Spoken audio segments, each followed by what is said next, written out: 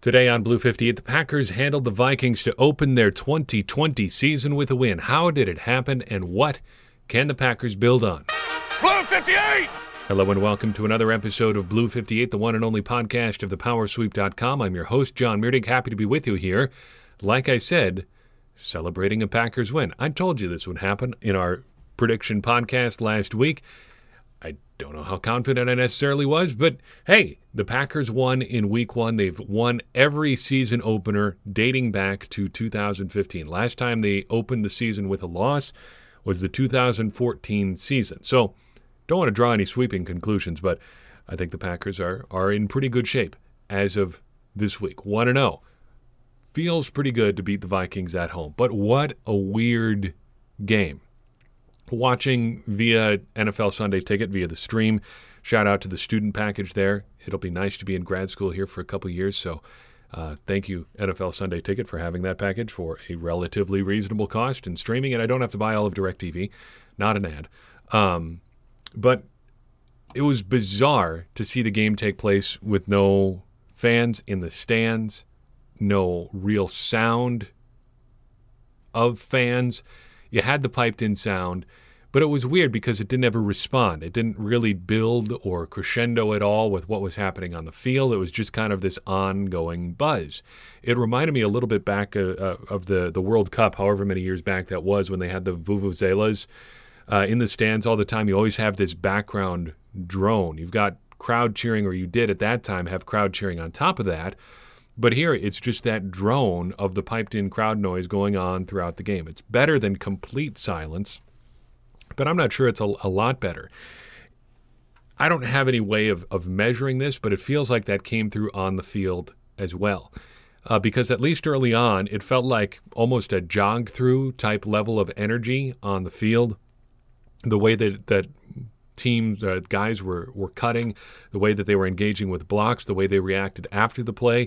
It didn't really feel like an actual game was taking place. But on the other hand, none of that matters because the Packers came out on top. And what an unexpected win it was. Not unexpected in the sense that we didn't expect the Packers to beat the Vikings. I think there were a lot of people who did. I was, of course, among them. A lot of our podcast listeners voted for the same outcome. A lot of people thought the Packers were going to win, and they did. I didn't expect them to put up 43 points. I didn't expect them to give up 34 points. I didn't expect vintage Aaron Rodgers, even though he was going against a defensive backfield that was anything but special. I did not expect a solid afternoon from Marquez Valdes-Scantling. Heck, he was better than solid. You know, there is a couple significant bad plays in there, but it was a good afternoon from him too. I did not expect everything to look as polished as it did overall on offense. There are some issues here, and we'll talk about that. But I didn't expect this performance from the Packers. It felt a little preseason-y at times, but on the whole, this was a really good performance by the Packers, and they got the win. We'll talk about why it's important that they picked up this win a little bit later on, other than the obvious reasons. But it's good that they win now. And we'll explain that a little bit later on. Let's talk about some good things. One of the things that I want to bring to the post-game shows this year is something that we did when in my lone season of college football that I really thought was a mature, smart thing to do by our coaches. When we were on the field after the game, no matter the outcome, we centered up at midfield. Everybody took a knee, and the coach asked us one question. What were some good things that happened today? And I think that's something that we should do. We didn't get to bad stuff until our next team meeting, whatever that happened to be. But there would be plenty of time to go through the bad stuff. Immediately after the game, we wanted to focus on some good stuff. Because if you win, hey, there's no sense in bringing yourself down. If you lose, the building up process starts again right away. You know that it was a bad outcome, obviously. There's no sense in beating yourself up over an outcome that just happened. We will talk about some concerns in these post-game things, but I do want to talk about good things from each of these games as they happen. So good things that happened today. First, Aaron Rodgers looked the most Aaron Rodgers that I think we've seen in a long, long time. He looked sharp. He looked in control. He didn't look hurried. He didn't look surprised. And it looked like he was playing with better fundamentals than he's played in a long time. Stepping into throws, delivering throws on time, delivering throws with velocity, going toward the line of scrimmage instead of fading away, hitting deep balls, even if not for Marquez Valdes-Scantling dropping one, hitting on just about all of them because they were well-delivered passes. This was as good, like I said, as we've seen from Rodgers in some time. One of the things that we track at thepowersweep.com is adjusted net yards per attempt over time. This game alone bumps Rodgers up considerably in all of the areas we've tracked. This is his best single game adjusted net yards per attempt at 10.09 since the Raiders game last year. He was ridiculous that game and got a lot of help from receivers. That was his 16.28, so don't put too much stock into that. But over the last 4 games, he's up to 6.31, a full yard. Over the last 8 games he's played, he's up to 6.23, again, almost a full yard jump. And he's over 7 adjusted net yards per attempt over his last 16 regular season games now. That's how good he was today and how much his stats really improved as a result. And I don't even think the stats tell the full story of what he was doing. I think it was clear how in command he was at the line of scrimmage. That came through over the TV broadcast. You could see just how in control he was, moving guys around. If that's how things are supposed to look in year 2 of an offense, I think it's going to be a good year ahead. Now, this isn't the greatest versions of the Vikings defense we've seen. That was a big part of the preview podcast, and we'll talk more about this in a second. But he only is able to play the team that's in front of him. He should not be downgraded all that much for the quality of his opponent. And the Vikings should still be a formidable defense this year just because they have Mike Zimmer and they have a lot of talent in that front seven. That their secondary isn't necessarily that good, especially their corners, shouldn't be that big of a deal. The second thing I really liked today was how the wide receivers performed. So let's start with Marquez Valdes-Scantling. Yes, there were the 2 very noteworthy drops, but he also had 4 catches for 96 yards and a touchdown. A long of 45, the longest Packers play of the day. Just a really solid outing from Marquez Valdes-Scantling. And I think it was really important that you saw Aaron Rodgers go back to him again and again and again, even if he had a couple bad drops. I feel like that is a change for Aaron Rodgers. I think there have been times in the past where a guy has messed up and it's just been over. That's it. Sorry, not going to look your way again. He obviously believes in MVS, and he's going to make sure he continues to get him involved. Allen Lazard, also a great afternoon. 4 catches, 63 yards, 1 touchdown. Should have only needed 3 catches to get those yards, but he stumbled on his big play of the day and should have gotten into the end zone, but Rodgers goes back to him a couple plays later and finds him in the end zone. Not a Lazard point, but go back and take a look at that play and see who the Packers had blocking Yannick Ngakoue one-on-one. You'll find it was not a player with a lineman number. You will find that it was tight end Marcedes Lewis who was going one-on-one with Ngakoue, the Pro Bowl pass rusher, and erased him from the play. He got kind of a late pressure on Rodgers, but it didn't matter. The ball was gone already. Marcedes Lewis shut him down. Right tackle Marcedes Lewis. No, he's not really going to be the right tackle of the future, but that is his value to the team. Finally, Davante Adams, I don't even know what you say. 17 targets, 14 catches, 156 yards. Just like, you ever play a basketball game against a really dynamite mid-range shooter who can just carve you up from the elbows right at the free throw line? Again and again and again and again, Rodgers found Adams on like an 8 to 12 yard out, and it was just pitch and catch. Adams goes out, makes a hard cut to the outside, the ball is there. First down Packers. Adams goes out to the right, makes a sharp cut, the ball is there. First down Packers. Finally, he does break loose, stacks the cornerback beautifully, catches the ball over his shoulder, 40-yard gain for Davante Adams. Sure, 11.1 yards per catch is not like an outstanding figure, but if you can consistently get gains of 8, 9, 10 yards, that's still very efficient offense. That's more efficient than running the ball is ever going to be. And I don't mean to take a shot at running the ball because the Packers did that very well. In fact, one of the reasons that they did it well leads into the third thing that I want to talk about that I really liked in this game, personnel diversity. Now, if you just look at the box score, you can see this. 8 different players on the Packers were targeted with a pass on Sunday. 5 different non-quarterbacks carried the ball. But beyond that, the Packers had a ton of different plays where they used a variety of different personnel in different roles, and it was really, really fascinating. John Lovett on the field as an H-back early. Josiah DeGuara playing H-back, playing wing-back, doing a lot of different things. Just a really, really satisfying offensive performance to watch. And there's one play in particular, I'm skipping through my notes here to make sure I can find it, make sure I give you the right details that really highlighted this. Let's see. Packers' 8th drive of the game. Second half, maybe early fourth quarter, it looks like here. First quarter, yep. 8th drive. Second play of the 8th drive here. The Packers had A.J. Dillon and Tyler Ervin on the field together. This is 21 personnel, something we talked about a lot over the offseason as a potential way the Packers could really maximize their skill position players on the field. What ends up happening here is Ervin is kind of in the slot on the right side, ends up running a little jet sweep, end around type thing, coming right to left across the formation with A.J. Dillon in the backfield in a traditional like deep setback sort of set. On this play, you have Dillon in the backfield, Ervin in the slot to the right, Jay Sternberger in line as a tight end, and then Davante Adams split out wide to the right as a receiver, and Allen Lazard split out wide to the left. Lazard and Sternberger just bully the left side, or I guess the right side technically, of the Vikings defense, clearing away for Ervin, and just it was just a beautiful, well-executed play. I don't know, there's nothing to complain about there.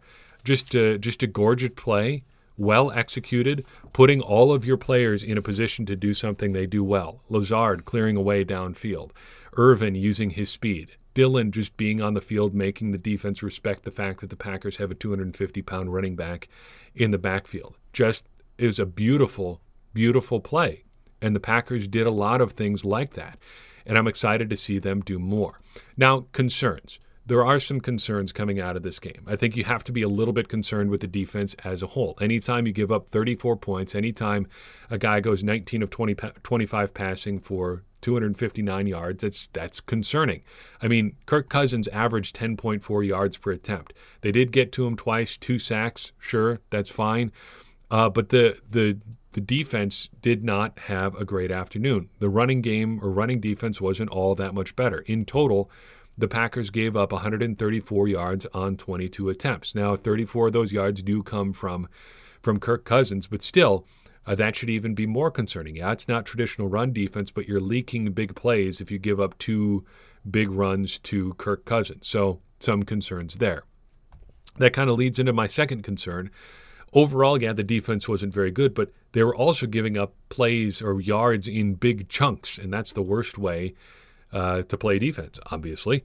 On 4, the Vikings had 4 touchdown drives in this game. All 4 covered at least 60 yards. All took 9 plays or fewer. They were picking up yards in big chunks at a high rate of speed, and it should be pretty concerning for the Packers defense. I don't want to say a ton more about the Packers defense because obviously there are some issues there, and I don't want to beat a dead horse. But the run game was concerning, and that they did not defend the run well, and also got gashed in the passing game shows some issues with the strategy overall, right? Mike Pettin says that he wants to focus on stopping the pass first because that's how the modern NFL game is played. That is correct and true. That's something he should do. But it's a problem if you're going to just get gashed then in the passing game too, and that's exactly what happened. Finally, I would be a little bit concerned about the Packers' overall red zone performance. They got better as the game went on, but early on they were just not executing well. The fourth down play, the drop by Davante Adams, obviously comes to mind. That puts the Packers to 50 points if he collects that there. But another sequence near the red zone was just as concerning. Third drive of the game for the Packers. They are driving to go up ultimately 8-7, but 1st and 10. They try a throwback little screen, kind of a misdirection screen. They make it immediately look like they're going to throw to the right and set up instead a screen to Aaron Jones going left.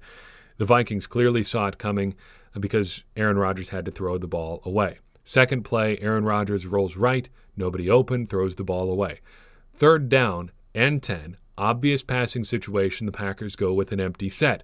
Why is that a problem? Well, the Vikings decided to bring pressure. Anthony Barr comes storming through the A-gap right up the middle, and Aaron Rodgers has to throw the ball away again. Just poor execution, poor design, poor planning, and poor situational awareness, I think, in that last play especially. That's something they have to get fixed because they're not going to have a game every week where they can put up 43 points and just kind of go, on red zone trips. They left 4 points potentially on the field there. So can't have can't have trips like that. So between that and the Adams catch, they arguably could have had many more points. That's 10 points at least, potentially 11 points that they left on the field. So the Packers could have made this even more of a laugher than it was. Ultimately, what this game means is not really so much about this individual result. The result, yes, matters, but who they play, that they dominated the Vikings, doesn't really matter, and I'll tell you why. This is going to be a sloppy start to the season for most of the NFL, I think. I think there are going to be some teams that come out really slow because of the everything that's going on, and I think there's going to be some teams that come out fast. The teams that come out fast have a huge advantage here. If you are coming out sloppy and you're putting yourself in a hole early in the season, it's going to be a lot harder for you to make up ground because not only do you have to fix a lot of things, your opponents are putting space between yourselves and you, or themselves and you. The Packers have a bye in Week 5. If they can get out to a fast start, I think they can really do a lot towards making the playoffs, winning the NFC North, and just getting into their peak form sooner, which is better. The longer you can play your best possible football is obviously better. If you can get on your feet while other people are still figuring it out, you could pick up some cheap wins now while other teams are just working on sorting out some little stuff. Would you rather be entering December with 2 losses or 4 losses, I think is what it comes down to. It gives you a margin later, I guess is what I'm ultimately trying to say. And if you can get things sorted out now, it's going to save you that many more headaches later. So that the Packers scored 43 points is great, but it doesn't ultimately matter. That the Vikings gave up or scored 34 points against the Packers defense is also concerning, but doesn't ultimately matter if the Packers can figure it out. The Packers can now figure those things out. What worked on offense, what do they need to change on the defense, with the benefit of also having gotten the win, giving themselves a little bit of space for later on in the season. What happens next? In Week 2, the Packers get the Detroit Lions at Lambeau Field. The Packers are currently 6.5-point favorites. If that's of any interest to you, I might be looking to make a move on that if that was something that I was interested in, because you never know how lines move throughout the week. The Lions, meanwhile, will be coming to Lambeau Field 0-1, having just been barbecued by Mitchell Trubisky in a comeback win. Great stuff there, Detroit Lions. Packers have a real good shot at starting the season 2-0. Here's some random observations for the game. Let's clear out the notebook here and then send you on your merry way to enjoy the rest of your weekend and or Monday morning. We're going to release this podcast as soon as we get it taped and edited and all of that stuff. So, Packers offensive line, I think, showed some surprising depth today. You had Lucas Patrick, Rick Wagner, and Jon Runyan all called upon to do their jobs in sort of non-ideal situations. So Lucas Patrick ends up starting at left guard as Elgton Jenkins slides out to right tackle. Rick Wagner has to come in on short notice and play right tackle when Patrick gets hurt, and Jenkins goes back to left guard. And then Jon Runyan comes in when Lane Taylor hurts himself and has to leave the game. And the Packers never seemed to miss a beat. However, they now have injuries to 2 significant parts of their offensive line in Lucas Patrick and Lane Taylor. I don't know if he can play guard, but I'd be calling Jared Veldheer right now. But I would have done that a while ago. That's a conversation for another different day. Josiah DeGara thought he was really interesting today. He started the game at fullback. I just wanted to make a note of that. I know he's not really a fullback, but I had one reader at Acme Packing Company get really mad at me when I said he was a fullback. He was like, actually, he's an H-back or he's going to play tight end. Yes, I know that. But functionally, a lot of the things that he's going to be doing on the football field are fullback related, and he started the game at fullback in his first NFL start. He did some really interesting things, settling petty scores with readers notwithstanding. Bad look for me there, I know, but sometimes pettiness will be served. I thought he did some really interesting things. You could see that they were setting up the fullback wheel route early in the game, and they ended up running it. It looked like DeGara almost quit on his route. He ran it kind of funny, and the play or the pass ends up falling incomplete. I think it looked like a case of, boy, that they throw that route differently at Cincinnati, sort of thing. And I'm confident he'll get that figured out. It was interesting to see how differently the Packers used him throughout the course of the game. John Lovett also got reps today. This is my first prediction of 2020 that's actually come true. And if you are scoring at home, he got onto the field before A.J. Dillon, the Packers' second-round pick. I don't think there's any bigger issue there other than Dillon plays a position with a lot more guys in front of him than Lovett does. But I did think that was interesting, that Lovett, a late addition to the Packers roster, got to the field before their second-round pick. Also seeing the field today, Chris Barnes, unexpected. Late week promotion from the practice squad to give the Packers another inside linebacker body, and he got on the field and played some decent reps. That was a little bit surprising, but good to see. He finished the game with 4 tackles, 2 assists, had a tackle on special teams, 2 tackles for loss for Chris Barnes today. Not too shabby.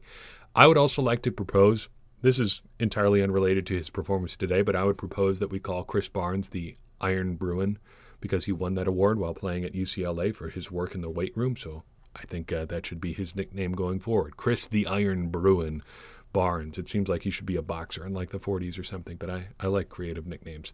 Hopefully you do too. The lack of crowd noise meant that you heard some things in the broadcast that you didn't normally hear. One of them was a profanity that was very, very much bleeped by Fox. Very high-profile bleep on Dalvin Cook's first touchdown. Go back and watch the TV copy of that one. Maybe we'll pull the audio for that one for this week's episode of Blue 58. But I thought that was pretty funny. Also, I believe one F-bomb slipped through late in the broadcast. Actually called it out. My wife was sitting in the room with me at the time. She did not hear it, so I may have been mishearing things. But there's going to be a lot of that, and it's a tricky thing for broadcasters or broadcast companies in this particular instance to have to do, to just balance what they want you hearing from the field to what they're allowed to put on the air, and that's a real concern. And something I'm glad that I don't have to do. A couple of stats that we track, in addition to the Rodgers and adjusted net yards per attempt tracker, we also track explosive plays and ball hawks. This is the most 2020 thing, because who'd have predicted that Allen Lazard getting an end around would be the first Packers explosive play of the year? I mean, an Aaron Jones run? Sure, why not? A deep shot to Devontae Adams, Marquez Valdes-Scantling? Sure, why not? Allen Lazard running the ball? Probably not. Equally unexpected, potentially more so, was the first ball hawk of the year. A play on the ball, a sack, a forced fumble, and interception coming in the form of Jair Alexander getting a sack in the end zone for a safety. Wouldn't have had that on my score sheet. Finally, this was one really encouraging thing I thought from this week, and we'll leave you on a nice positive note. The Packers did really well on avoiding and converting 3rd and longs. So Nathaniel Hackett, the Packers offensive coordinator, always talks about wanting to avoid getting in situations of 3rd and 6 or longer. He considers that 3rd and long for the Packers offense. I had the Packers at 5 plays where they were facing 6 or more yards on 3rd down. They converted 3 of them, one of which I think was the long completion to Allen Lazard, which was just a perfectly executed play. It goes up the seam, just beautiful. can't say enough good things about how the Packers passing game performed down the stretch today. That was just really, really pleasing to see. So, good effort by the Packers. Very pleased with the Week 1 win. Obviously some things to work on, but hey, coming out of Week 1 in a really weird season, in a really weird situation, going on the road to a stadium with no fans, I don't think you can complain all that much. Get that stuff figured out, and the Packers are well on their way in 2020. What did you think of the season opening win? I would love to hear your thoughts. Hit us up on social media via email, thepowersweep1959@gmail.com, or if you are a YouTube listener, just drop your comment under this video, and we will be sure to call out any noteworthy thoughts we see there. Have a great weekend. Have a great week. Enjoy your Monday if you're listening to this on our Monday. We've got some good stuff ahead coming up this week at thepowersweep.com and here on Blue 58. If you know someone who you think would like this show, like this particular one in particular, go ahead and share it with them. Tell them about what we're doing here and help us continue to grow the tent, grow this conversation we're having around the Packers, because that's going to help us achieve our goal of helping everybody become smarter Packers fans. Because as I always say, smarter Packers fans are better Packers fans, and better Packers fans are what we all want to be. I'm your host, John Meerdink. We'll see you next time on Blue 58.